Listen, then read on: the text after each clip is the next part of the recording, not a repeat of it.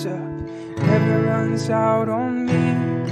Your love never fails, it never gives up, never runs out on me.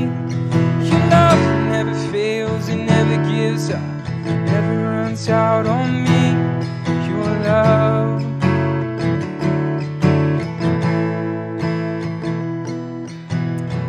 Father God, we thank you for your love. We thank you that it never fails, Lord. We thank you that we can hold on to it and it is a cornerstone that will not be shaken. We thank you that nothing can get in the way of your love for us. So God, we just love you back right now.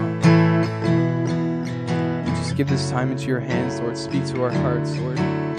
Show us your love. Remind us once more, Lord. And help us love you back, Lord. In Jesus' name we pray. Amen.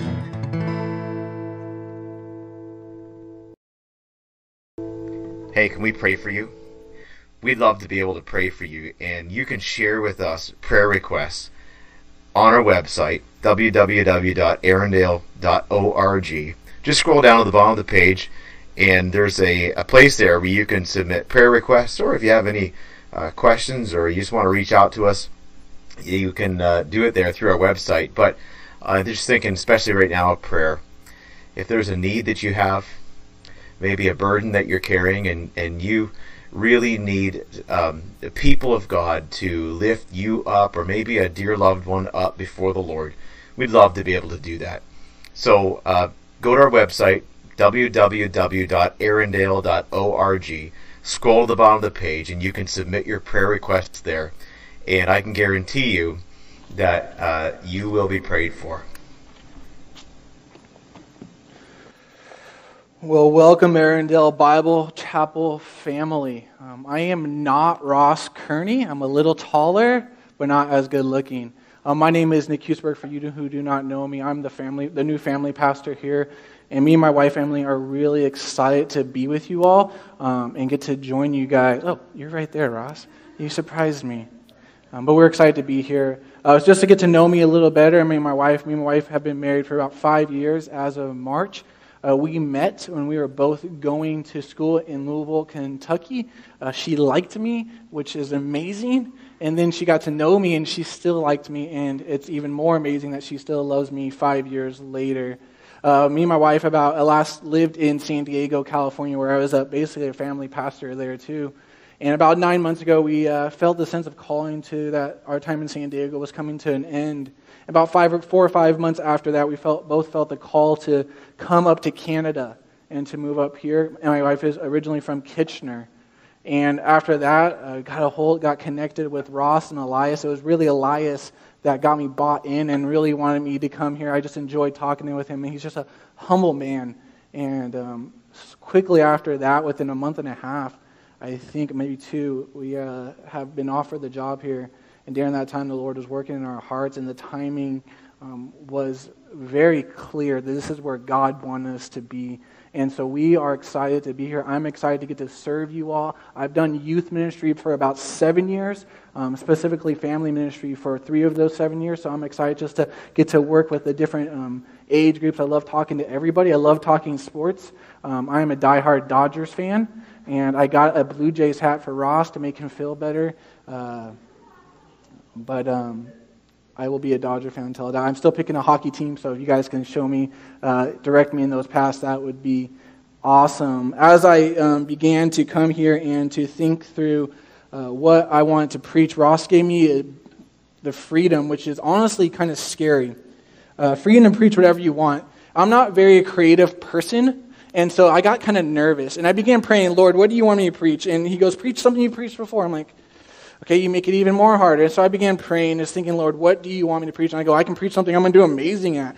And I said, okay, but then I'm going to set their hopes up way too high. I can't do that. I can preach something I just preached recently. I could do that. And as I begin to pray, I begin to think about, God, what do I want them to know about me? And then I began to think through just messages. I kept thinking through passages, and I finally came to Ephesians 1.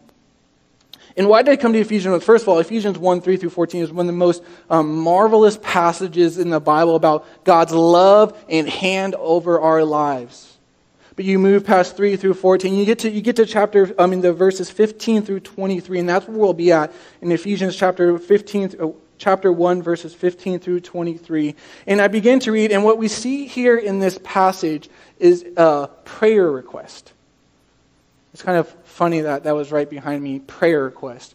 But it's a prayer request that Paul has for the church at Ephesus. And he prays for these things. He prays for these specific things for the church at Ephesus. And so when I began thinking, what do I want to preach my first time as you get to meet me? First of all, this is probably the first time some of you guys have seen my face. Sorry, I'm not as good looking as Ross probably told you I was.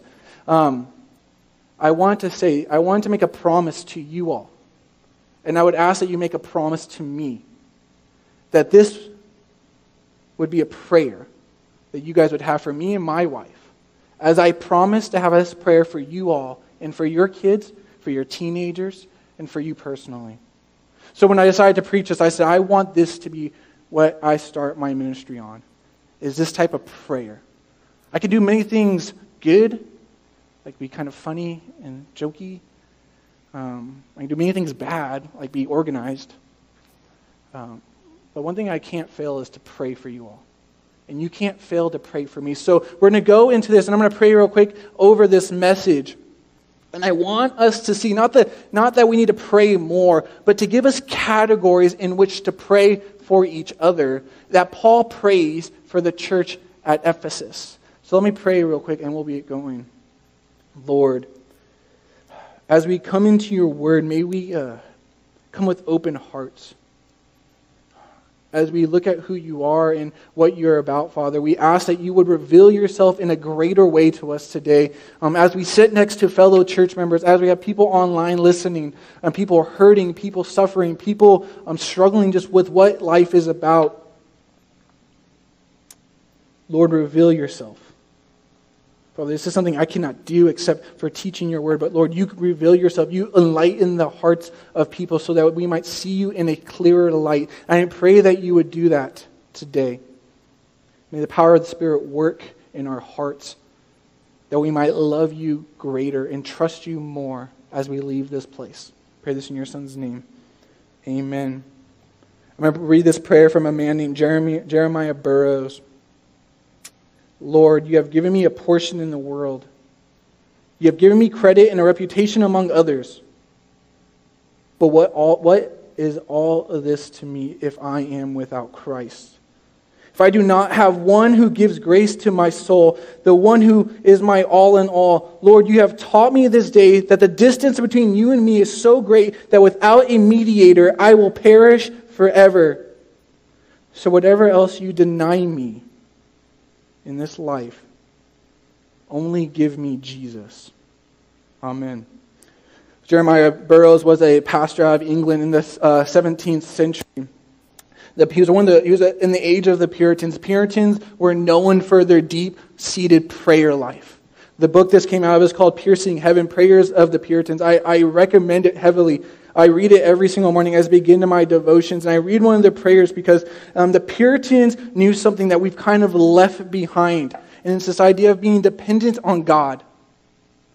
When I go home, I want water. I turn on the faucet. It might not taste the best, but I will not get sick and I can drink it. When I go home, I open up my cupboards. There's food. If I get sick, I go to the hospital. The Puritans didn't have this. And not only did they didn't have this, they faced mass persecution by their own government, which led many of them to fled to the Americas. The Puritans did all of this for their walk with the Lord because they knew that that was the most important thing in their life, and they became dependent on God. The Puritans understood the regular need for God in their lives, in dealing with sin, in dealing with health issues, dealing with death, dealing with the need to depend on Him for the day-to-day necessities.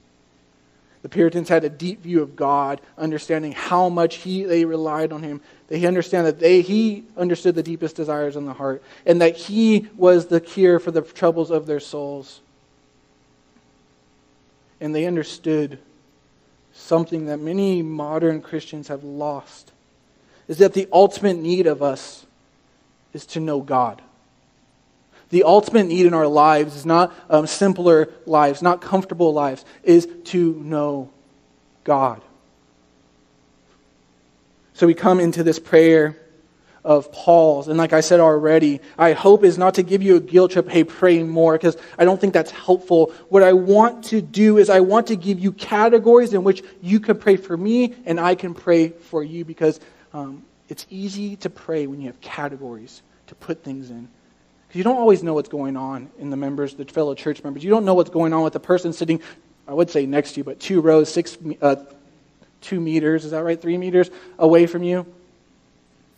You might not know, but you can know how to pray for them. You can know how to pray for me. You can know how to pray for Ross. You can know how to pray for the elders of Arundel Bible Chapel, because Paul has given us direction of how to pray. So for you type A personalities, here are my points for today that you can write down, and then I will build upon them. So the main point is we should pray constantly for our fellow Christians. And the 4 ways that should bring itself out is first, that they would grow in their wisdom and knowledge of God. So as we pray for our fellow Christians, is that they will grow in the wisdom and knowledge of God. Secondly, that their hearts would be enlightened. That their hearts would be enlightened. And that comes actually out in these 3 ways. That the hearts would be enlightened in these 3 ways. Of the hope of His calling. That they would see that they are God's inheritance. The hope of their calling, and that they would see that they are God's inheritance. And that they would see the power of God within them. With that, let me begin reading. This is Ephesians 1, verses 15 through 23.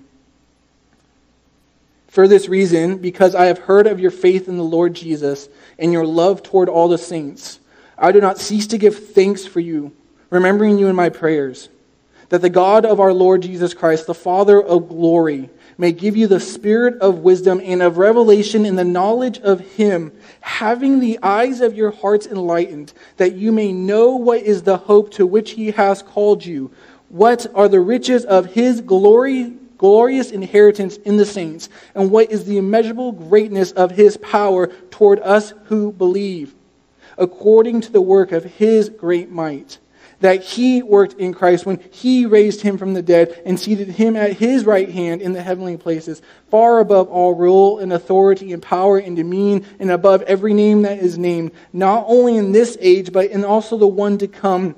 And He put all things under His feet and gave Him as head over all things to the church, which is His body, the fullness of Him who fills all in all.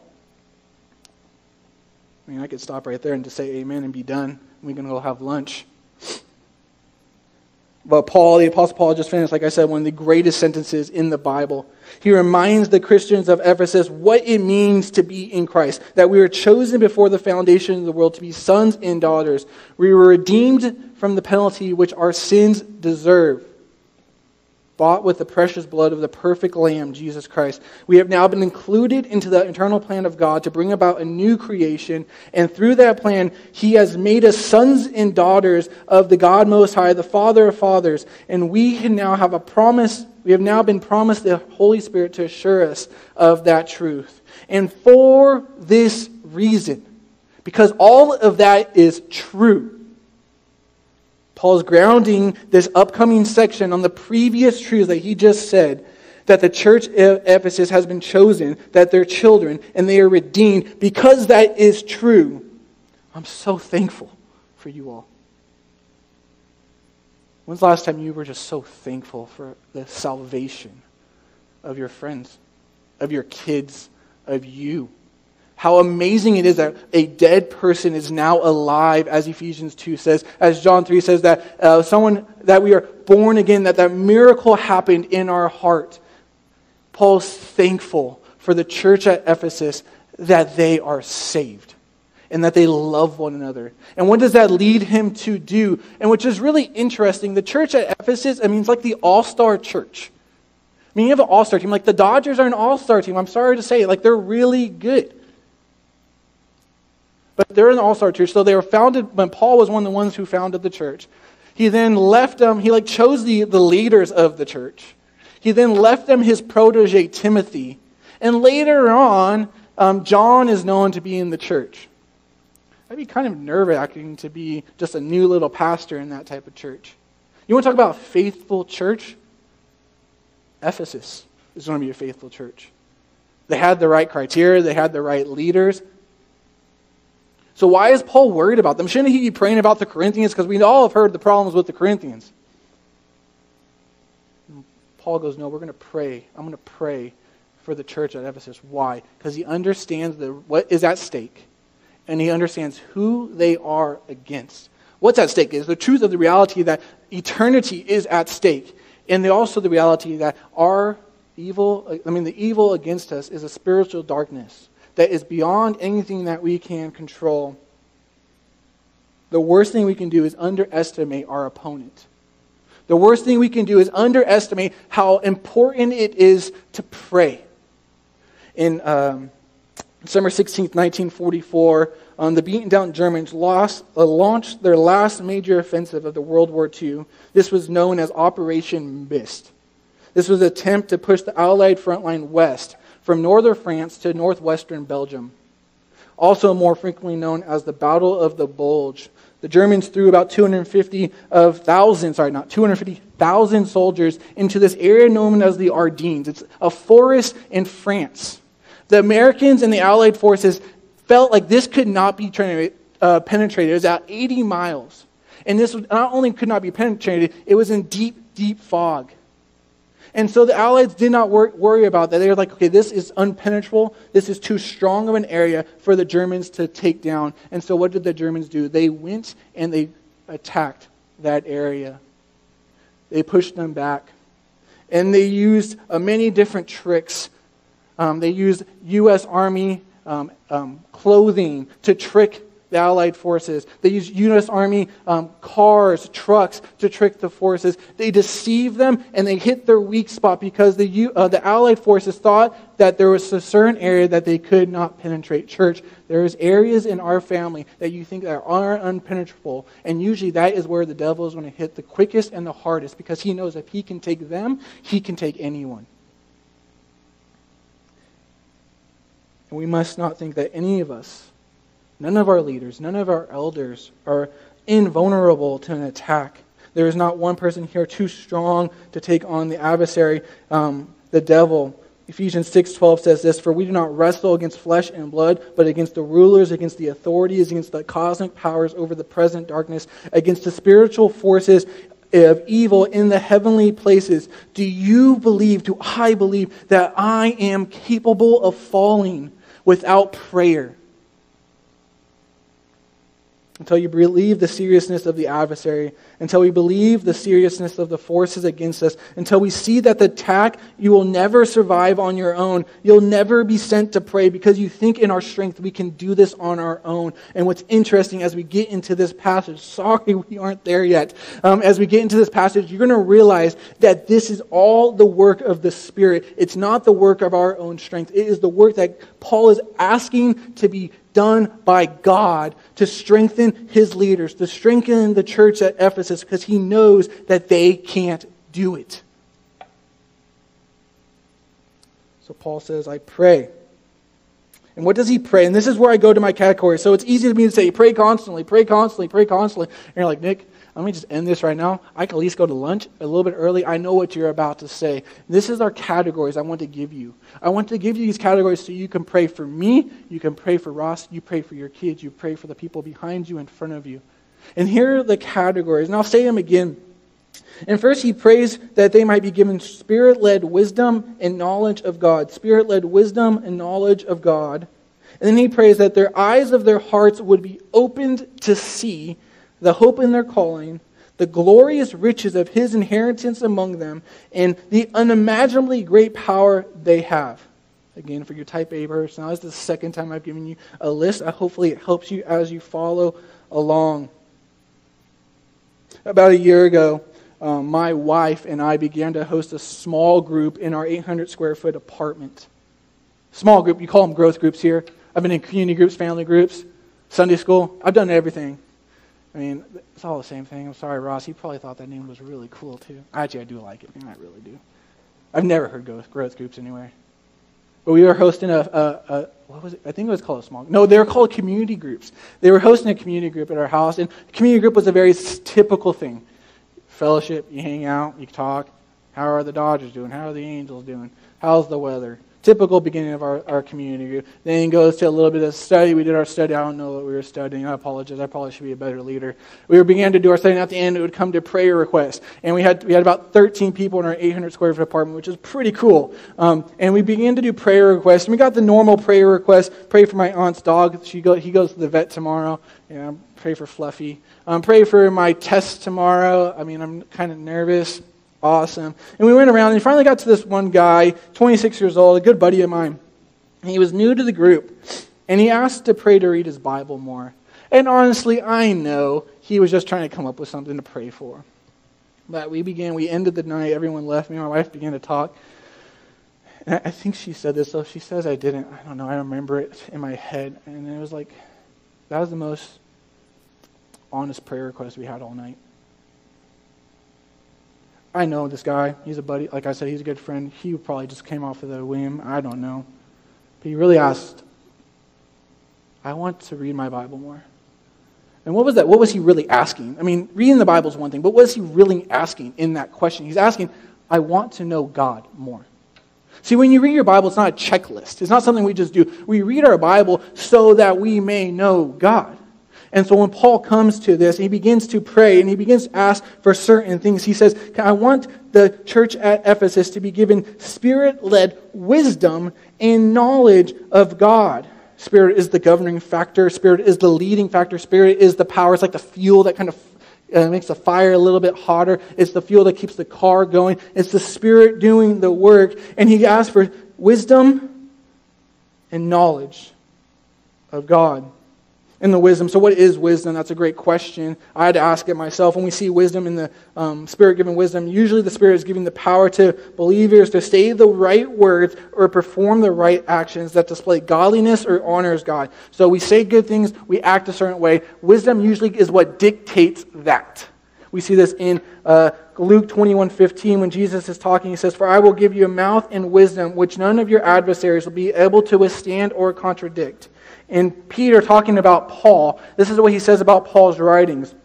And count the patience of our Lord as salvation, just as our beloved Paul also wrote to you according to the wisdom given to him.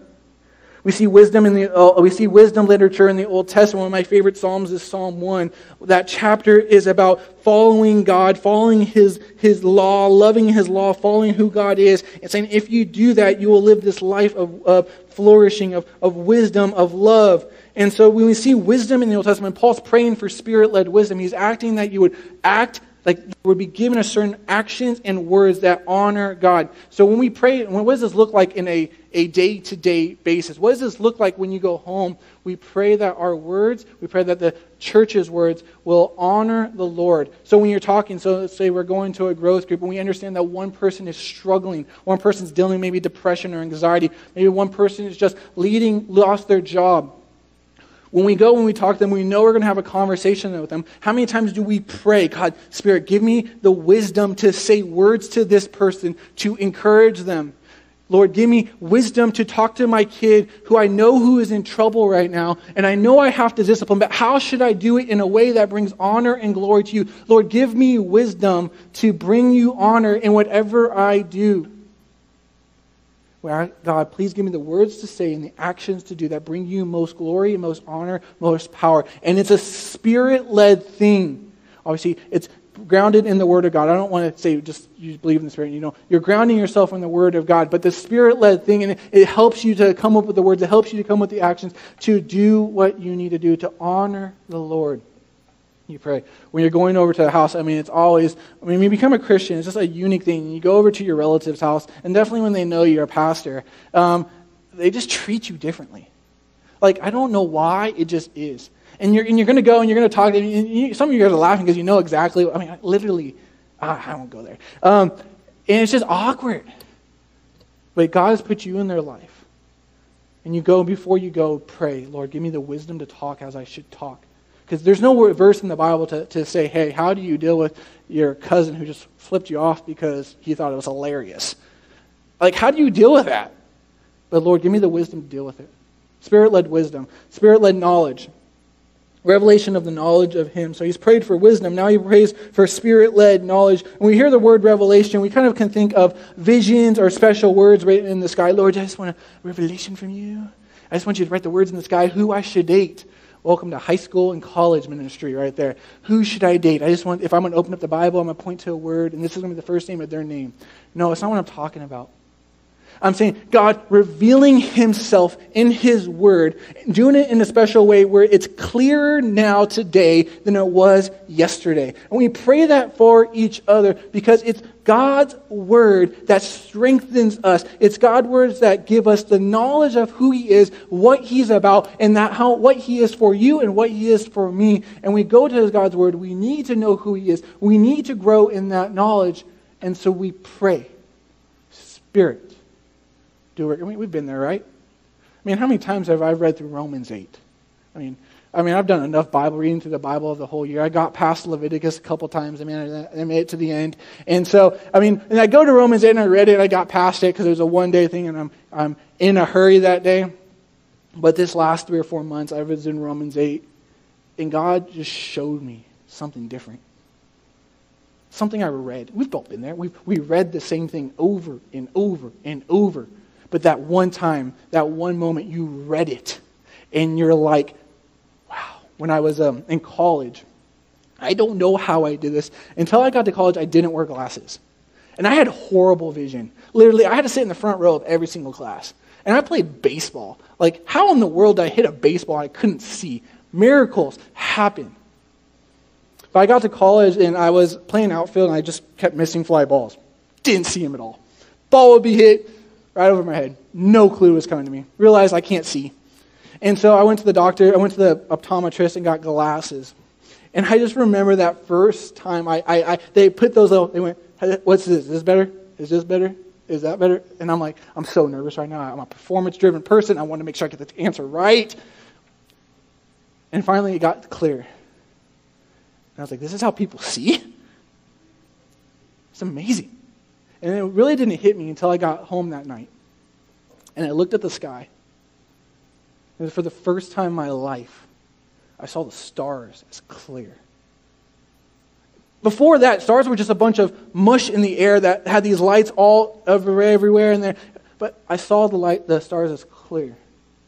And when we pray for our fellow members of our church, when we pray for our fellow family members, we pray for the people around us, we pray that, God, would you make your word clear to them, that they can see you.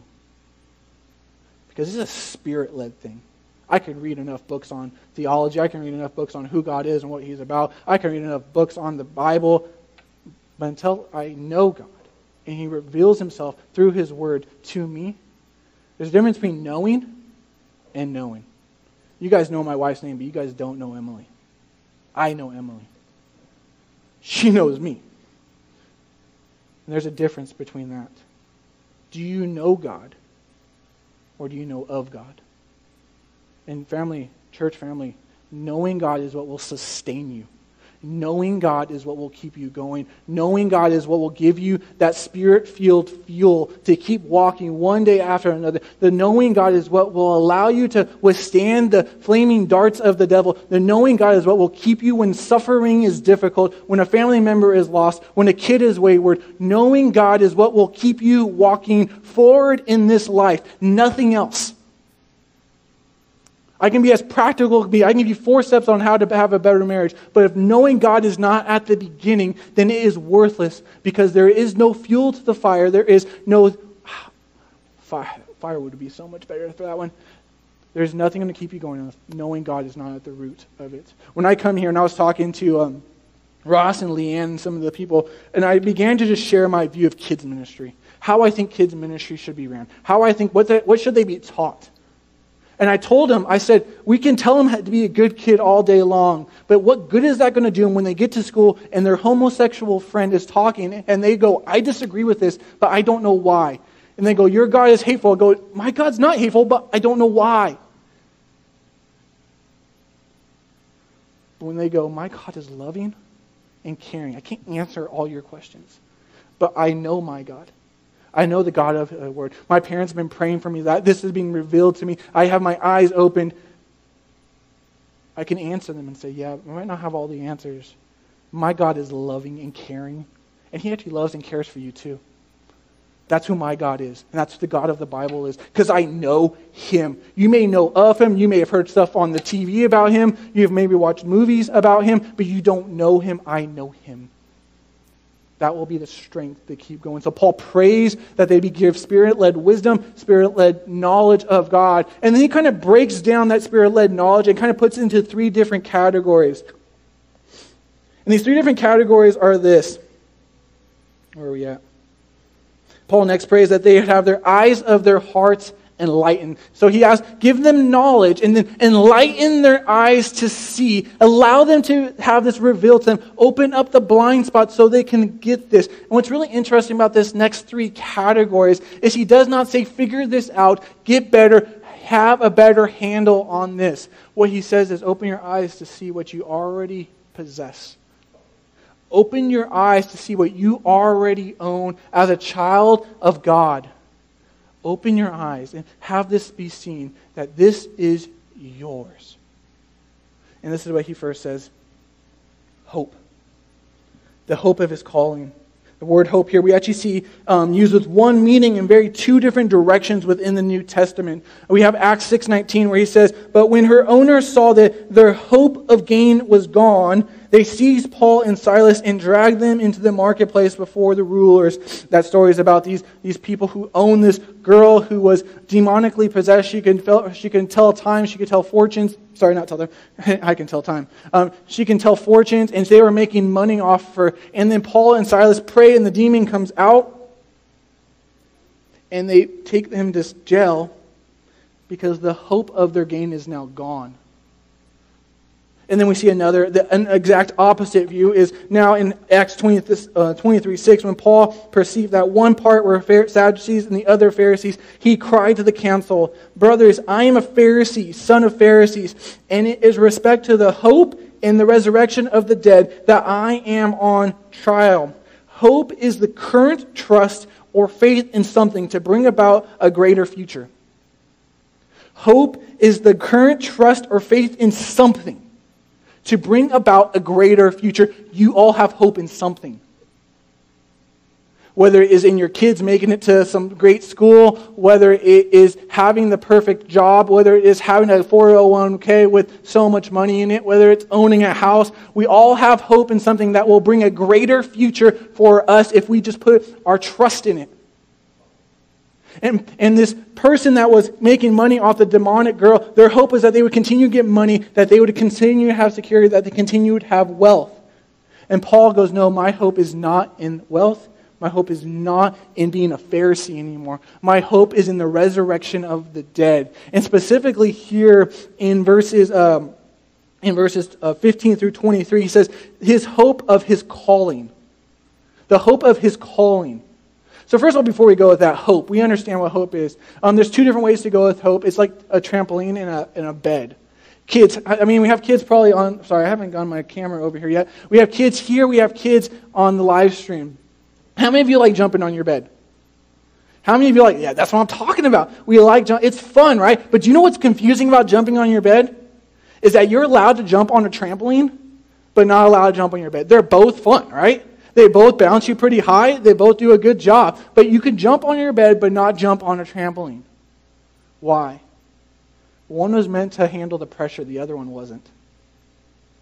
There's 2 different types of hope in this world. One can handle it, one cannot. And the one that can handle it is the hope of his calling. And he's going back to the first verses 3 through 14 where he says, you are redeemed, you are bought, you are a son and daughter of God. This is who God has called you to be. This is the calling he has for you. And now your hope is in that. Your rest is in that. Your trust is in that. If you believe in that, you have a greater future than a 401k that is dealt with well. You have a greater trust in that than a job that is secure. You have a greater trust in that than the kids who are the perfect looking kids. Because that brings about a greater future because you believe in that. It can handle the pressure. The cross can handle the pressure of having your hope in it, but nothing else can. Everything else will eventually break. Comfort will break. Security will break. Patience will break. Whatever it is, everything else will break, but his cross will not. When Jesus died on the cross, he said, I can handle you. I can handle your brokenness. And he rose from the dead, proving that truth. What do you have your hope in? I promise you, we all have hope in things besides the cross. It just looks differently. And we pray that God enlightens our hearts, that we might see that, but then we might see the cross even more. Remember, it's already yours. You don't have to figure it out. It's already yours. You just have to possess it.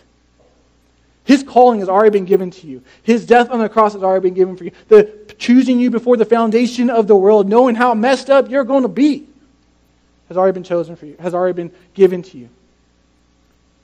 Do you possess it?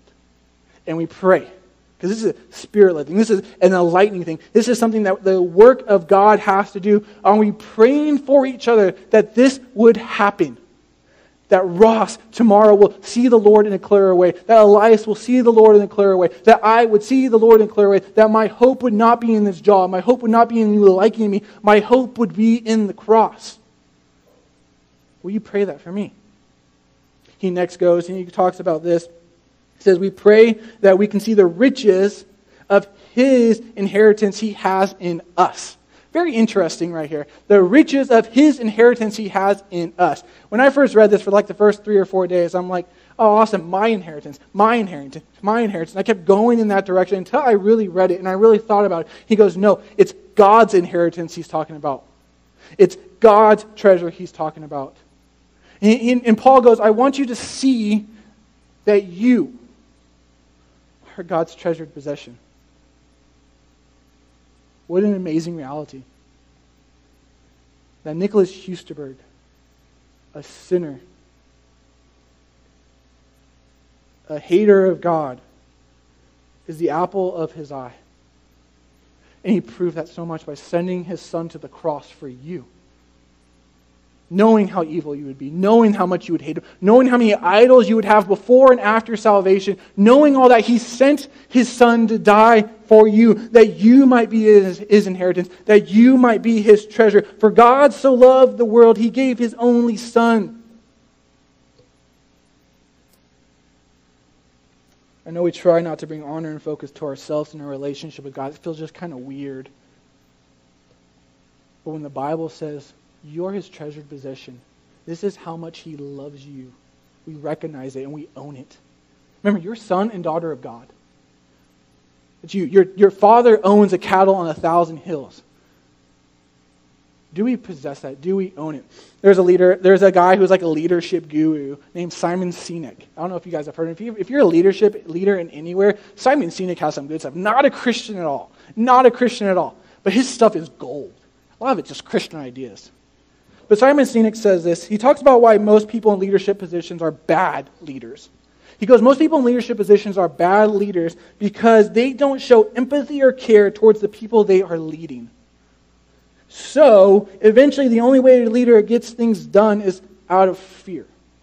He goes, our modern culture puts people in leadership who do stuff well. If I am the one at the job who does the most performance, I get the highest goals, I meet all my targets, I'm the one who's now the leader.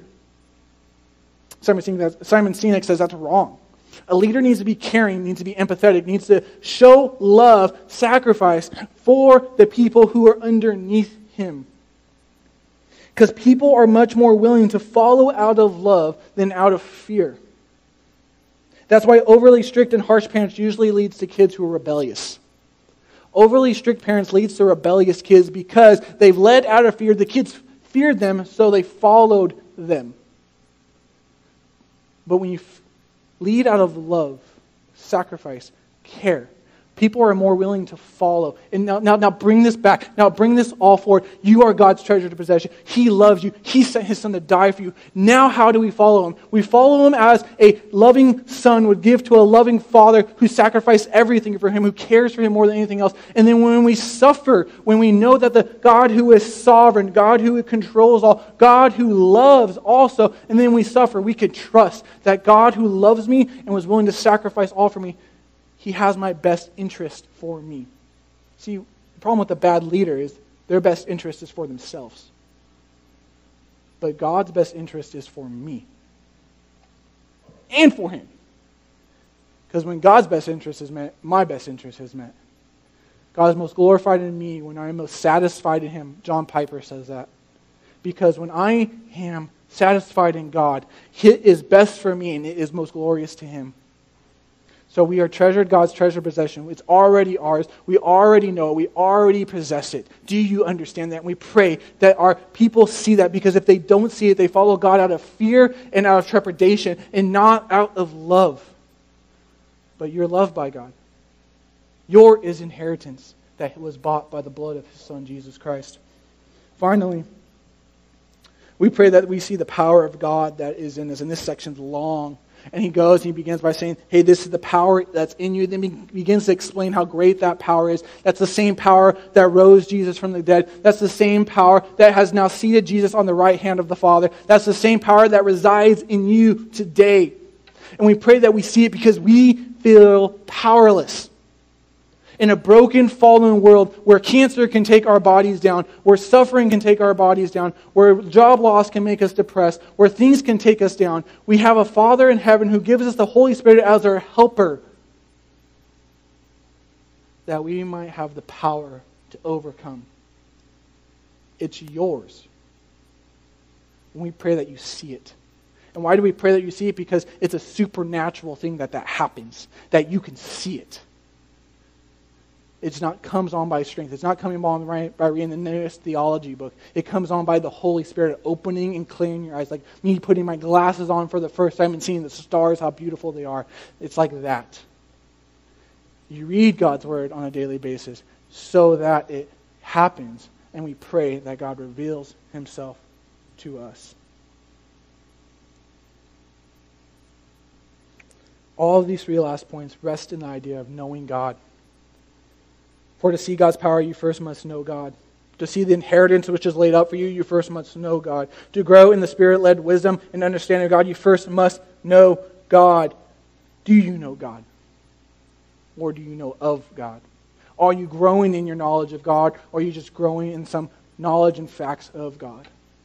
And as a church family, we pray that we are growing to see God in a greater light. And I ask that you would pray that I would see God in a greater light. That you would pray for your leaders, your deacons, your elders, the men and women of the church, that they would grow in the knowledge and love of God so we might shine. If you're a history buff, you might know that despite racking up 75,000 Allied casualties, Germany would eventually lose at the Battle of the Bulge, which led to their surrender a few months later. They simply did not have the manpower to keep up their attack. And EBC family, how much more true is this for us? Despite the devil trying to rack up as much casualties as he can, he has already lost the battle at Calvary. When Jesus died on the cross, he stomped the head of Satan and he beat him. And so we pray that we can see it. We pray that our family members can see it. We pray that our leaders can see it, because that is what will keep us going, because we need it.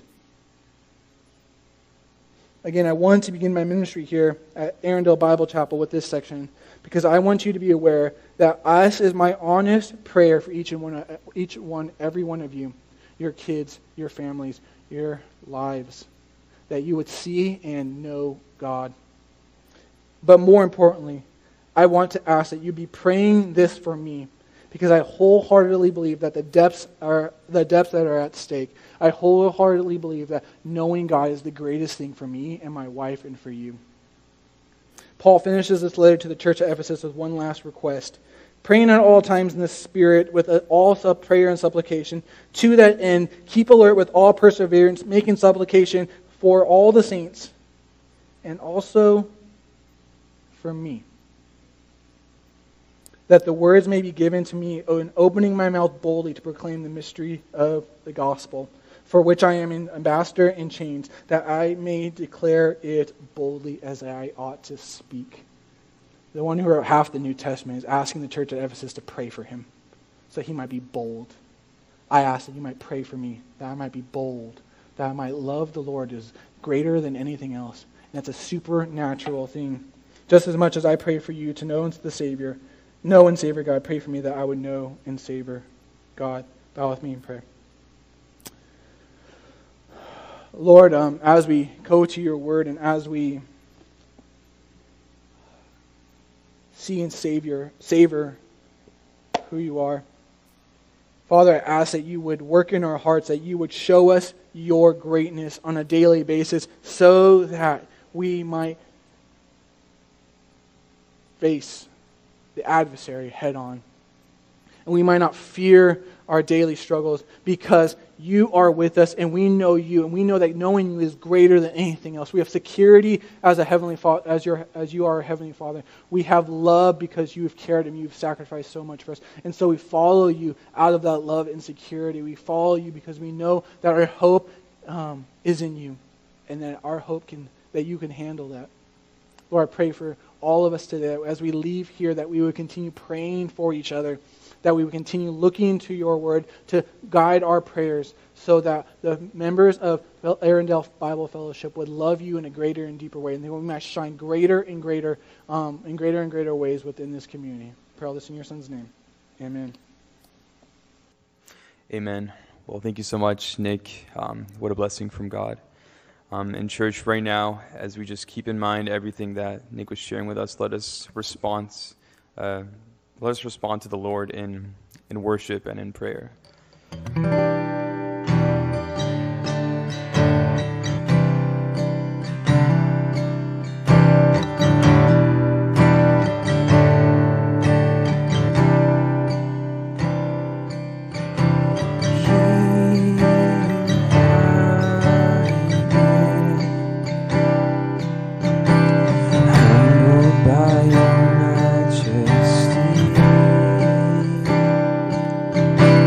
Covered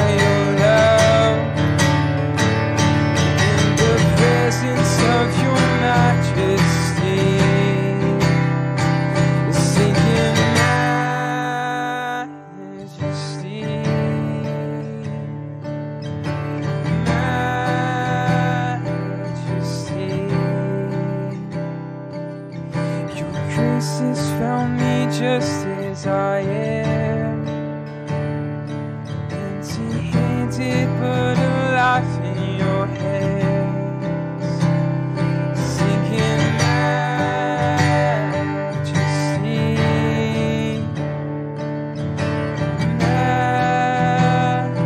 majesty. Forever I am changed by your love, in the presence of your majesty. Father God, I pray that your love would change us, Lord. I pray that we would learn to love one another by praying for one another, Lord. Change our hearts to know you, Lord, not to just know of you. Change our hearts to glorify you and to live for you, Lord, because you are worthy, Lord. I pray that as we walk out and go on throughout the rest of the week, Lord, that you would genuinely change us, Lord, and remind us of your truth and of your grace, of your love. Remind us of your majesty so that we can respond in prayer and in truth. Bring us to your word, God. Bring us to your truth. Bring us to your promises, Lord. That is the cornerstone, Lord. We love you, God. We pray these things in Jesus' name. Amen. Well, we are so happy to have you